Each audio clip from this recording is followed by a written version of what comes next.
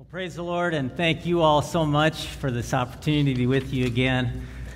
Your support for us is massive, and your love for us is just overwhelming. All these years, from 32 years ago when we had 2 children, and we came and sat in the back there until today. You've been a loving family to us, and we're just absolutely grateful. It's always nice to come and preach at KPC because most of the message has been presented by the time I get here. So Ellie and I were looking at each other when the 2 Nancys and the rest of you were up here, and Jonathan, everybody's saying things and singing things, and we were nodding our heads, and Nancy was going, well, okay, yeah, there it is, So it's kind of nice, the message is done, and then I just get to kind of come in and put a little framework around it, and praise God for that. It is great to be a people to whom God speaks, and in whom God and through whom God, speaks and lives, and that's us. And we're going to talk about the work of the Holy Spirit in our lives today. My lovely wife, Ellie, is with me, and she doesn't always get to be here, so she's back there. And she'll be with me in the Acts 13 there as well. Our family's doing great, and we'd love to talk more about that. I'll share some ministry stories as I preach in my message, but I won't be able to tell a lot of the country names or details like that for security reasons. But if you want to hear more, you can join us back there with the long-standing, faithful Jenny Bellamy, who keeps pushing us in missions to this day. Thank you, Jenny, for your great work. We'd love to have you back there with us. I lead 2 ministries. The first is I-10. If you want to go ahead with these, I don't have a clicker, so we have human clickers. There we go. International Theological Education Network is the theological education ministry of the EPC.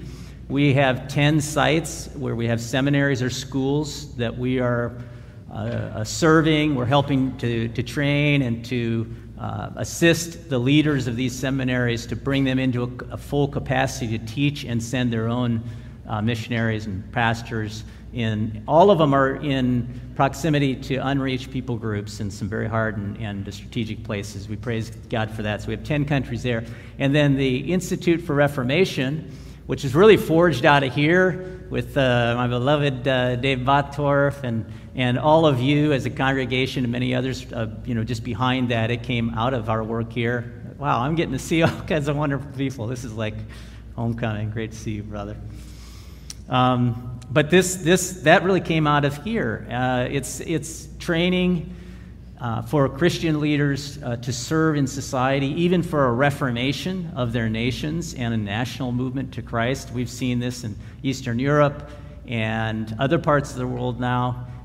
Quite exciting. We're very focused in 2 Eastern European countries. One of them is Ukraine, and I'll share a little bit about that as we go. Why do we do what we do? Go to the next one, please. There are a lot of reasons. Next slide. There you go.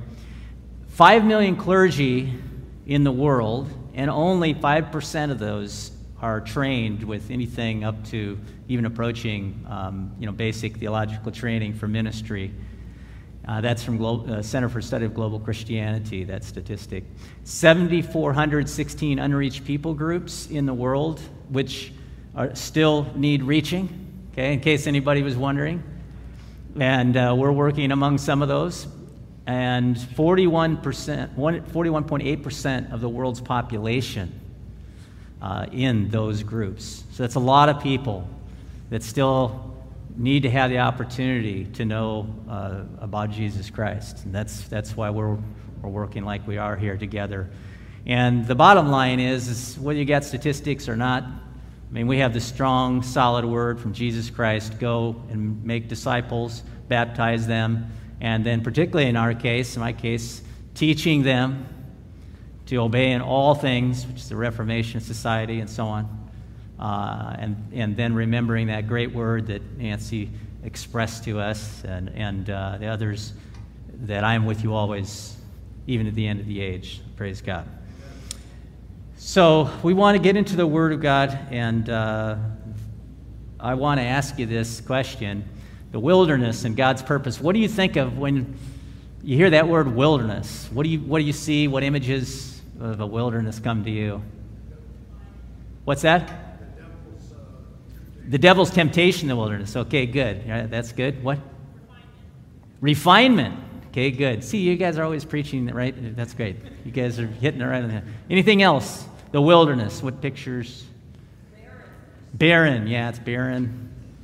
Right. Well, yeah. Dry. Exactly. So here's one image of the wilderness. Next slide. You know, that's actually the Lewis Fork Wilderness area. That's what it's called. It's in Mount Rogers over here in Virginia. It's a great place to backpack. You can see those ponies when you're backpacking up in the mountain there. That is a wilderness, and so some wilderness ideas that we have might be pleasant, but others are a little bit more like what you guys had in mind, and those are the wildernesses of the Bible. And this is actually a Judean wilderness. That's where Jesus went when, Joe, he was tempted by the devil. So there are 7 characteristics of biblical wilderness, according to Dr. Jack Beck, lecturer at Jerusalem University. And those are that is vast and rugged place, all the biblical wildernesses. The little water, without grain, limited population, few travelers, without borders, and they basically just lack everything. When you what does that mean, the metaphors of Scripture and these locales, and what do they import to us as we walk our spiritual journey? Those things, those applications, you want to go ahead, please? That means uncomfortable, deprived, isolated, lost sense of identity, an acute felt need that we have. You know, this is Jonathan up on the top deck. This is her on the dock, right? This is when we just don't have what we essentially need, and that's what the wilderness experience can really be like. What are your wildernesses these days, personally? What is our wilderness? Anybody think we've had a little bit of wilderness, globally or nationally lately? Yeah, right. I won't even mention the word we don't even like to say anymore about, disease and stuff. And all these things. And we have a lot of forms of wilderness in a corporate way as well. And the good news is that the Holy Spirit is at work in the wilderness to fulfill God's purpose in us. So the text for this morning is Luke chapter 3. If you want to go ahead, please. It's verses 21 and then all the way to 443. But you don't have to worry about the roast in the oven, as they used to say. I'm not going to read all of that. I'm just going to read some select parts if you want to just listen with me now. And these are portions about the baptism, genealogy, temptation, and early ministry of Jesus. Now, when all the people were baptized, and when Jesus also had been baptized and was praying, the heavens were opened, and the Holy Spirit descended on him in bodily form like a dove. And a voice came from heaven. You are my beloved Son. With you I am well pleased. Jesus, when he began his ministry, was about 30 years of age, being the son, as he was supposed, of Joseph, the son of Heli. Then it goes on with the genealogy. And then in chapter 4, verse 1, and Jesus, full of the Holy Spirit, returned from the Jordan and was led by the Spirit in the wilderness for 40 days, being tempted by the devil. And he ate nothing during those days. And when they were ended, he was hungry. Then it follows the 3 specific temptations to the devil, to which Jesus responds with Scripture. Verse 13, and when the devil had ended every temptation, he departed from Jesus until an opportune time. Verse 14, and Jesus returned in the power of the Spirit to Galilee, and a report about him went out through all the surrounding country, and he taught in their synagogues, being glorified by all. Now he's becoming quite popular. Then it's there that he quotes Isaiah 61. He says of himself, the Spirit of the Lord is upon me. And then this passage ends in 42 through 44. And when it was day, Jesus departed and went into a desolate place. Now he's choosing to go to the wilderness. And the people sought him and came to him and would have kept him from leaving them. But he said to them, I must preach the good news of the kingdom of God to the other towns as well, for I was sent for this purpose. And then he went and he was preaching. These are the words of the Lord. And we ask you, Lord, to open our eyes to these scriptures that we might live through the wilderness to be a people who have power to be witnesses and go out with your power in Jesus' mighty name. Amen. I see here 3 works of the Spirit in the wilderness that lead to the fulfillment of God's purpose. And the first is that in the wilderness, the Spirit affirms with fatherly love. Verse 22, chapter 3 in Luke. The Holy Spirit descended on him in bodily form like a dove, and a voice came from heaven, You are my beloved Son, in whom I am well pleased. See, the Father is laying a foundation for Jesus before the Spirit leads him into the wilderness of Judea and into his ministry. And what is that foundation? That foundation is fatherly love. There are 3 things I quickly want to mention about this. One is that the Spirit's coming and the way in which he comes is an endorsement of the ministry of Jesus. So in Isaiah 42, we have Jesus coming as the Messiah who's going to do great things, right? And that's true, but many theologians like to observe that Jesus is the beloved Son not because he is the Messiah, therefore he's the Son, right? He is the beloved Son who then becomes the Messiah. So it's his sonship that has him as the beloved one. It's not what he does for the Father, it's who he is to the Father, right? This is the foundation for any wilderness experience. This is the foundation for our lives. This is what we get grounded in through Christ as a born-again believer. We now have a Father. You know, I could just say, everything, is taken care of by the fact that we have a Father. We have the best Father. So you can tell a lot about your life, about anybody's life. Do you have a Father? Well, we do. And this is this great and beautiful foundation in our lives. Second thing is, how does the Spirit descend? It says like a dove, but not a literal dove. It says like a dove. But it also says, yet in bodily form. This is really something, folks. We have to understand some sort of visible manifestation that gave some impression of dove-likeness was there. And doves in the ancient world were symbols of affection and gentleness. And this is the atmosphere of the Father and of the Spirit's approach to us that's very much a part of this fatherly love. We know it's the Father when it's encouraging, when it comes with covering, when it comes with security, when it comes with tenderness, when it comes with real affection, and when it comes with that absolute unconditional capacity. Not our earthly fathers fail us. We've got to understand this is the heavenly Father who's perfect in every way like this. This is the atmosphere into which, out of which, you can go into any wilderness and be okay. You can be okay. And then third thing is a voice comes from heaven.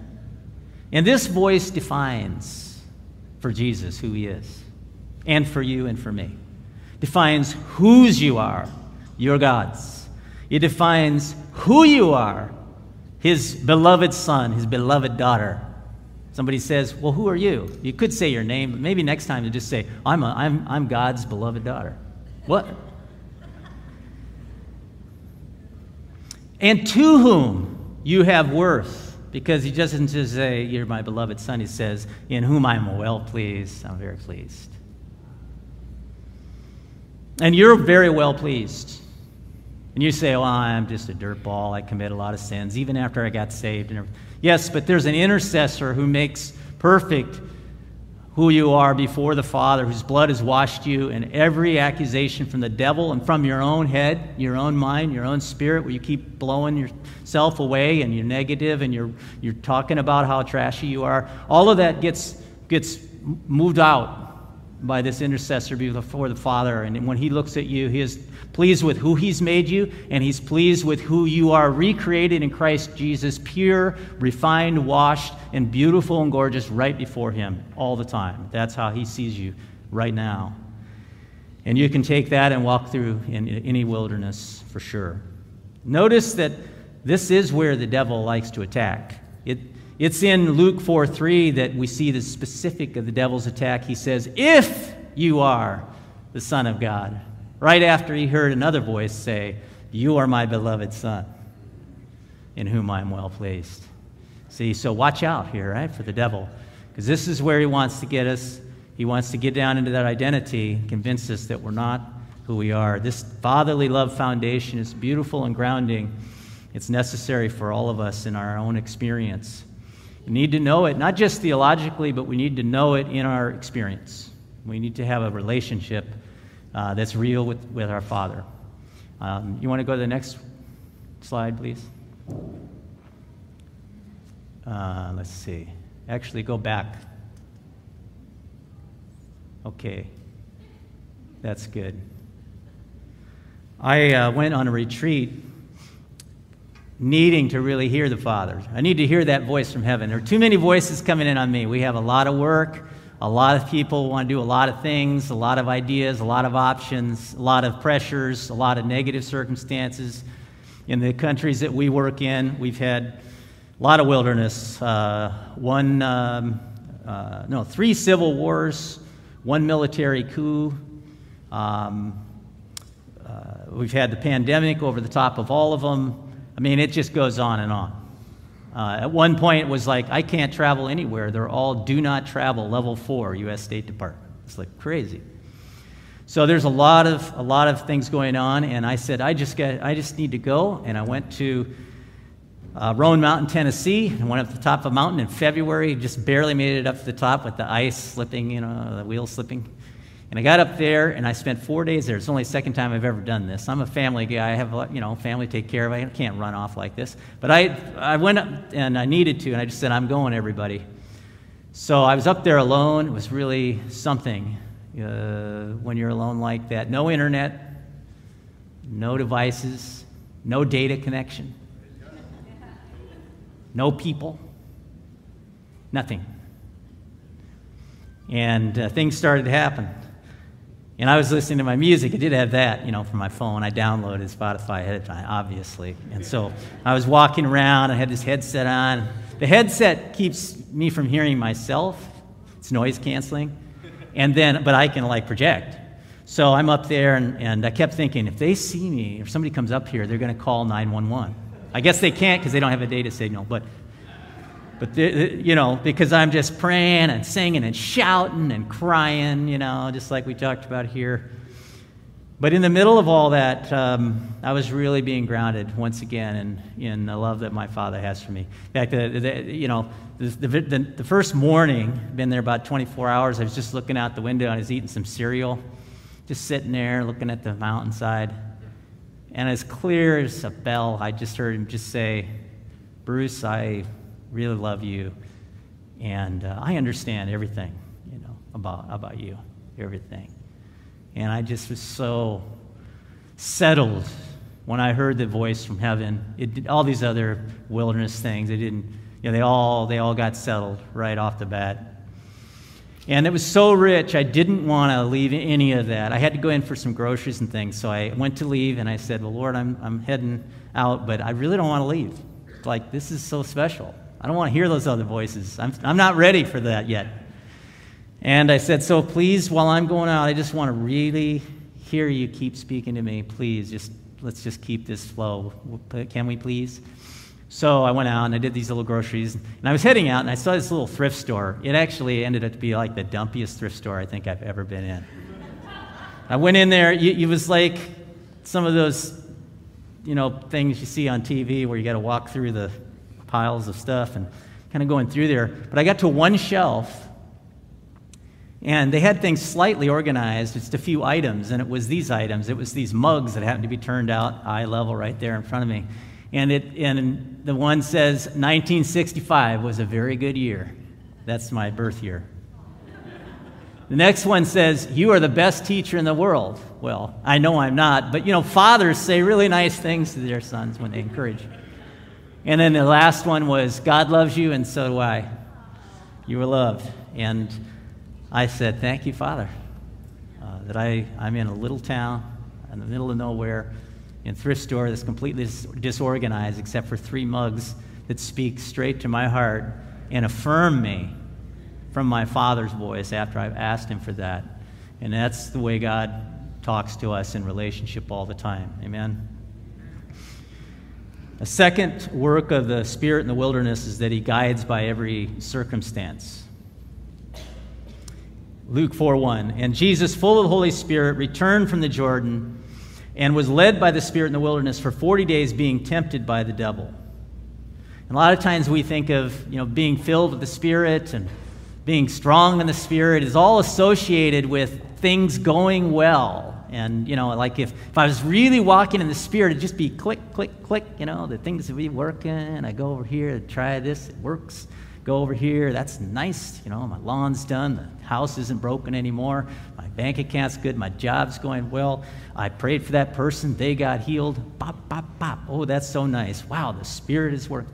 So we tend to associate this sort of euphoric, idealist kind of thing sometimes. But it doesn't work that way. Jesus was full of the Holy Spirit, it says. And remember, the only sinless man. And what circumstance, what situation did the Lord have for the sinless man who was full of the Holy Spirit? He led him into the wilderness. Not just for one day, but for 40. Not just to read poetry in the desert and looking at the desert flowers, but to be tempted by the devil. He was hungry. He was alone. And he was threatened. I think of Paul as well. Paul, Acts chapter 20, he says that I'm going to Jerusalem. And I don't know what's going to happen to me there, except that the Holy Spirit tells me that where I go, I will face imprisonment and many afflictions. How about that? How about that as you step into your ministry? There's only one thing I know for sure that the Holy Spirit told me is I'm going to get prison and I'm going to have many afflictions. Hallelujah! And that's what he did. He said hallelujah, and he moved right into it. Okay, so let's be filled with the Holy Spirit so we can go see what he's going to do. And it could be like this. The Spirit providentially guided every detail, every circumstance of Jesus' life and of ours. His times, he was 30 years old. There was a time when his ministry was supposed to start. It was supposed to be during the time of the Roman Empire, right? That particular year in history. Psalm 139:16 says there's a time for each event in your life. Each day of your life is ordered before you're even born. It says in Psalm 139:16, in your book were written, every one of them, the days that were formed for me. It's all set in place by that Father who affirms and loves us. So every circumstance is ordered. It's under his hand. Nothing's outside of his control. Nothing's outside of his plan. He is working every bit of it. If it's a Mack truck coming at you, it's working for the good. So this is true for Jesus, for us. His places, Nazareth, not another city, the Jordan River, wilderness of Judea, on to Galilee. His weakness, his being from a humble home, humble hometown, typical education, typical career path as a carpenter, all these things. His wilderness experiences, all under the hand, that every day is formed for you before you're born. God chose your parents, your birthplace, your birth year, your appearance, your abilities, the events of the world around you. This is what's set for you. None of it's escaped him. The Spirit guided Jesus and guides you and me in every life situation to situate your circumstances for his purpose. There was a right time and a place, an upbringing, a season of the wilderness, all of that, preparing Jesus perfectly to accomplish God's purpose. We often have a hard time seeing how this works, right? How this could be, this situation or that. How could this be God? Why would the Lord allow this? We say these kinds of things all the time and so on. How could this circumstance lead to anything good? But we know Hebrews 5:8, although he was a son, he learned obedience through what he suffered. We know Romans 8:28. We know that for those who love God, called according to purpose, all things are working together for the good, right? And it's important to be counseled by God's word, such as Psalm 139 and all these things I'm throwing at you here, so that we can see things as they are. Can you go to this next slide? I was hiking during this retreat up on the Roan Mountain there. Came to this one spot, I was marking a little bit where I'd been and where I was going. So this is just a trail marker. You can see Jane Bald. It's not a person's name. It's a bald is a feature of the mountain. So Jane Bald, 5807. It's beautiful up there. Just kind of marking my path. And so I said, okay, now I'm going around here. When I came around, would you go to the next one? I saw that. It's the same sign. But I said, wow, 10 steps further from a different perspective. And now all I see is just a cross just stuck right in the ground, making a statement on this mountain. So it's just a little visual flip there. But it represents to me what can happen when we get into God's counsel and look at our circumstances through that and realize that he is guiding me by every circumstance in this life. And that's how we go through the wilderness. The third thing that I see the Spirit doing in the wilderness is that he empowers for a specific mission ministry. And 4:14 of Luke, and Jesus returned in the power of the Spirit of Galilee, and a report about him went through all the surrounding country, and he taught in their synagogues, being glorified by all.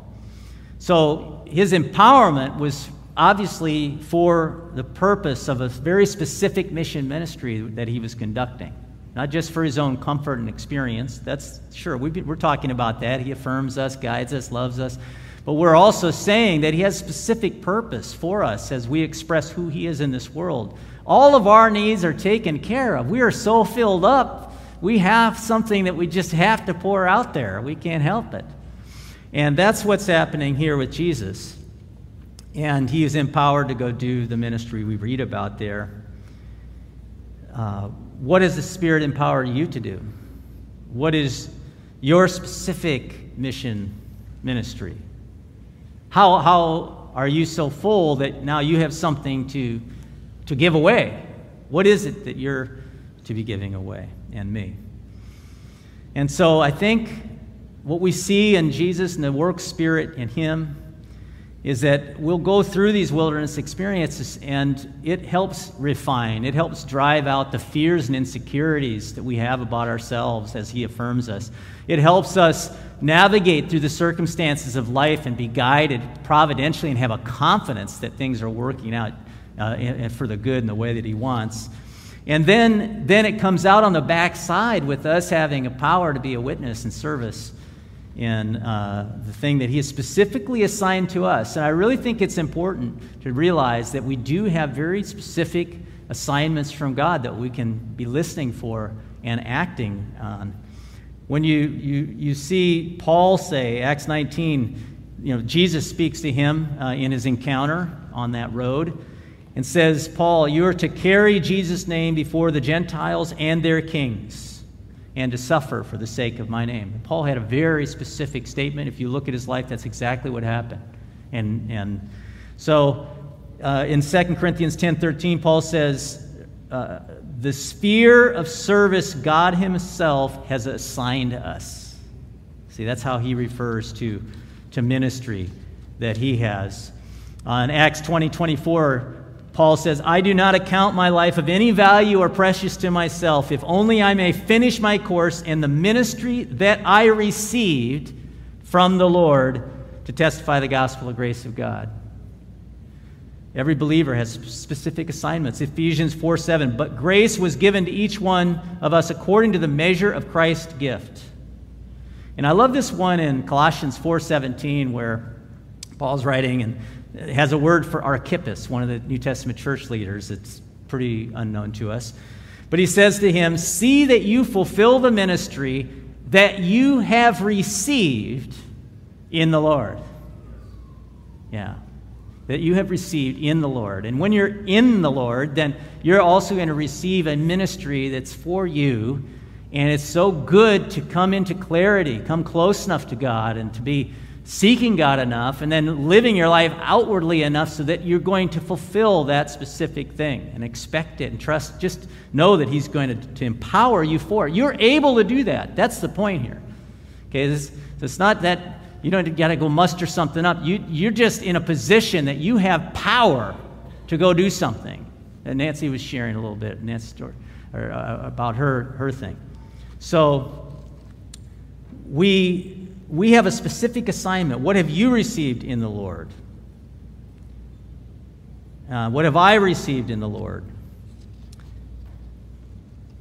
Now, I want to share a few stories of how I've seen the Lord work in our ministry, and especially just the circumstances that God has guided through COVID, the pandemic, and all these situations that are quite encouraging.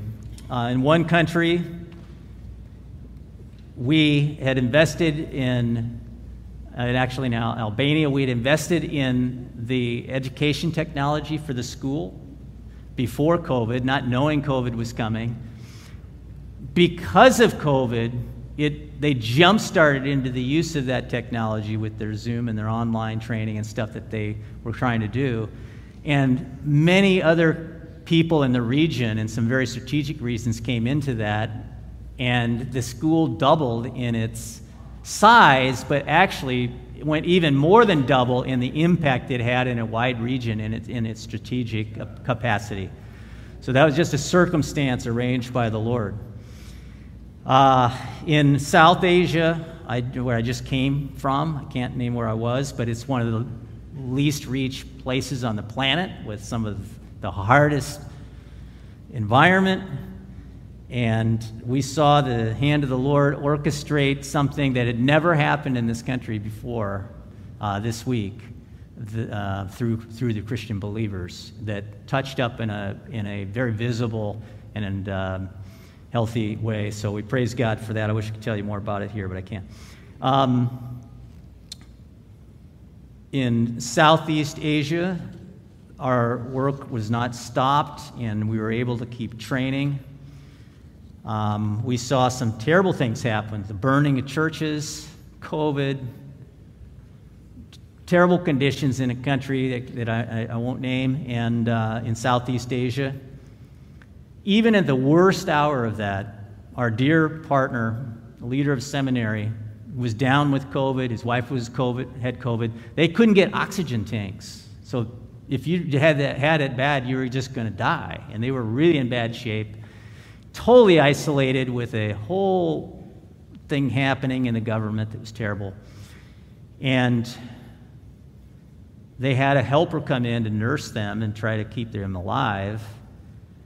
And she became a believer. She came from a completely unreached community.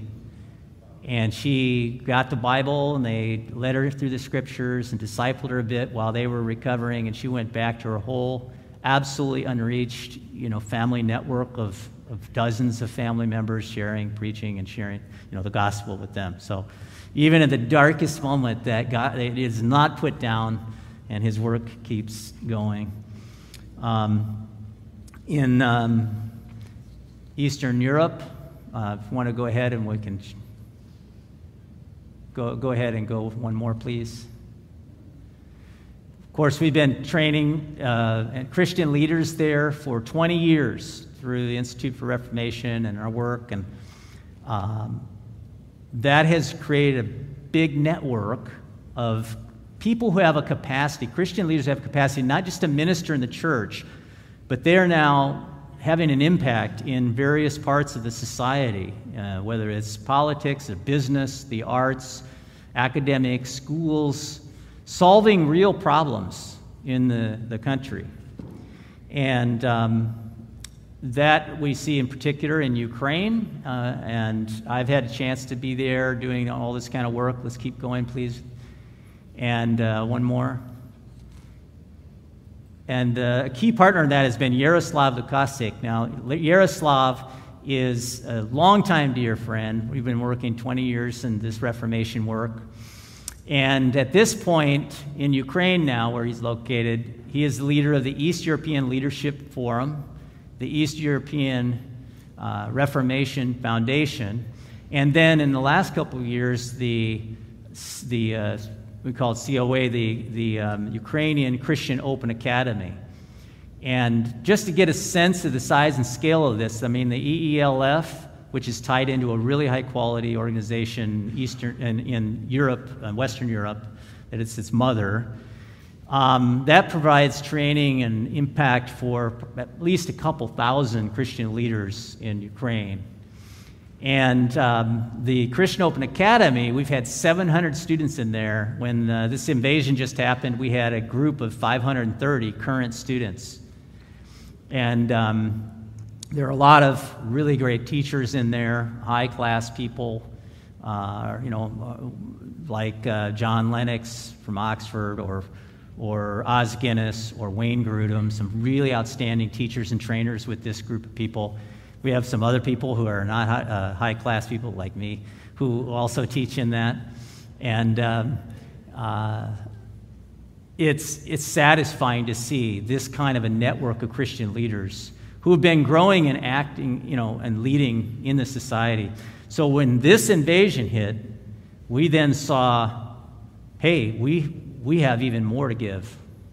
And we've seen them rising into this situation. So you see the news of the devastation. You won't see necessarily so much news about the preparation of thousands of Christian leaders that are geographically dispersed throughout Ukraine that are able to be responding at a next level. And it's really an exciting time. And I want to, beyond Yaroslav here, let's go next slide. Gennady Makhnenko is one of those people. He's from Mariupol. I was supposed to be in Mariupol, actually scheduled to be there to teach, to train for a week in mid-February.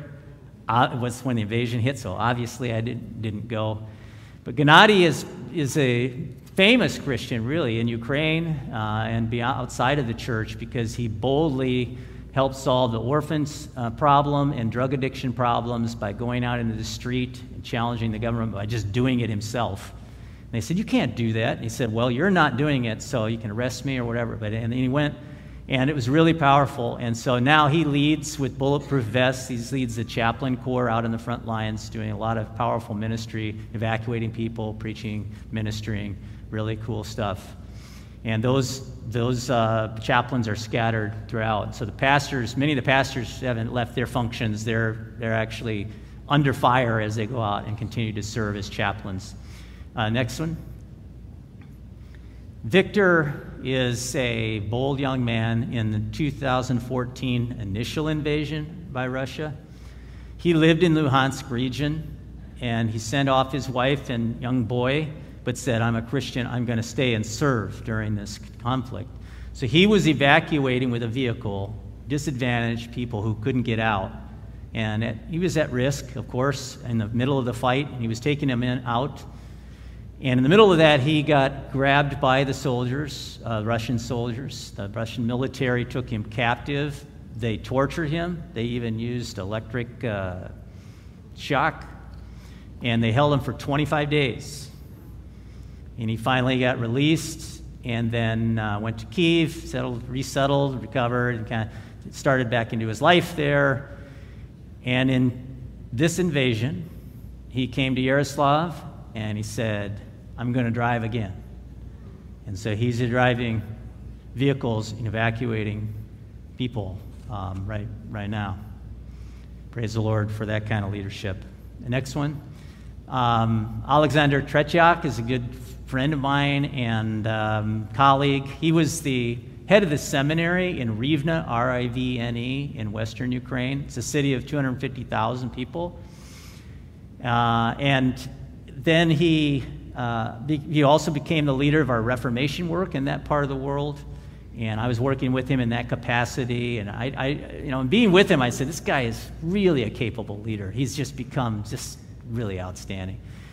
And in 2020, apparently the citizens of Rivne thought so as well, because they elected him as their mayor. And that's why he's on this CBS News, and you see a lot of interviews with him on TV in the middle of this crisis, because he is a very capable, faith-filled, spirit-filled, spirit-empowered mayor leading this city that's in a very critical situation in this whole thing, with a lot of faith, boldness, and wisdom. And praise God. I talked to him, and he said, I'm just so glad I can shepherd our people, and lead them in such a critical time. Yaroslav is helping us in the EPC. I'm working with him. The EPC has given almost $500,000 to this situation in Ukraine.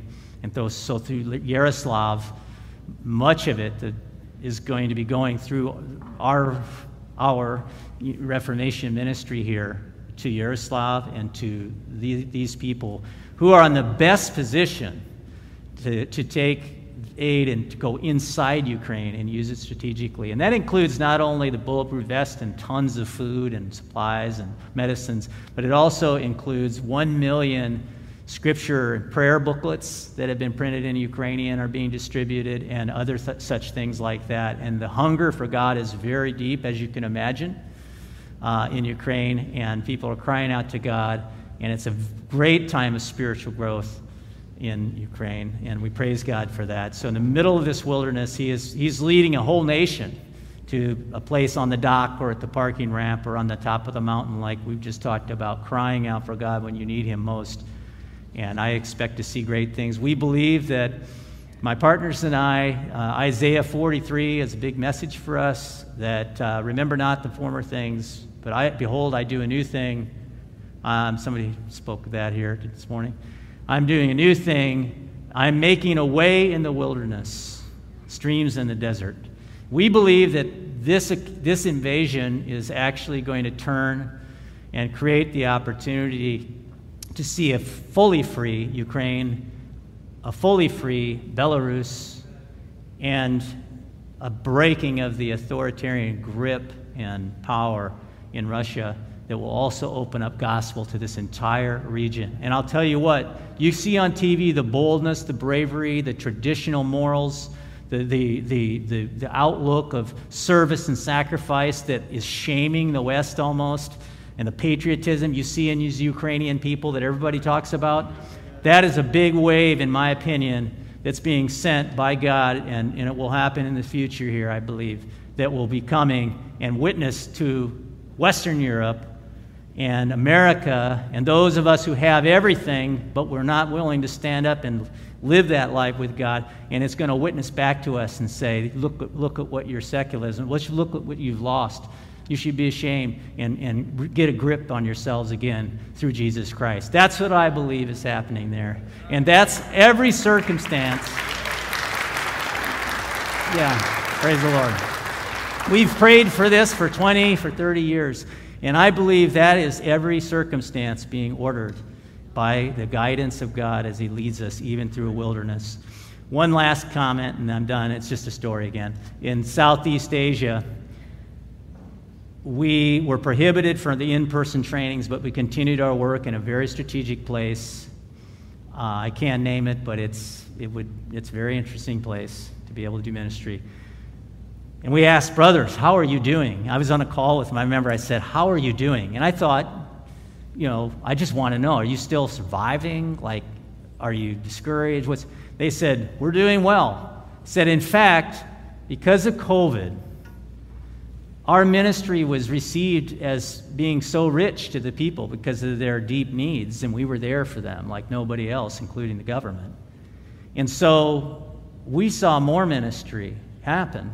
They said in 2020, we planted 62 churches with 2,700 people, and it was our biggest year we've seen so far because of COVID, they said. So praise the Lord, right? It's like that global Mack truck, Nancy, that global Mack truck, coming into the picture here to deliver more churches. And when I was training with them in March online, I said, now, you guys give us your plan. What are you doing with this stuff? And we train a select group, and they go out and train 800 other ministers in this region. And they said, well, we're going here, and I was getting it in translation, and I had Joshua Project over on the side, Jenny, and I was looking at it, and my partners, and we said, oh, my goodness, because we were seeing many of the 42 unreached people groups in this particular area that our guys were going out among to share and teach and preach and live the gospel. So nothing's stopping God's church. These circumstances are used and ordered by God, and He's setting up all these wonderful things in your life, in mine. Praise the Lord. Father, we thank you so much for your goodness here, and we thank you that your Spirit does affirm and guide and empower your people. We earnestly seek you. Our souls thirst for you. Our flesh faints for you. Because your steadfast love is better than life, we will bless you as long as we live. In Jesus' name, amen.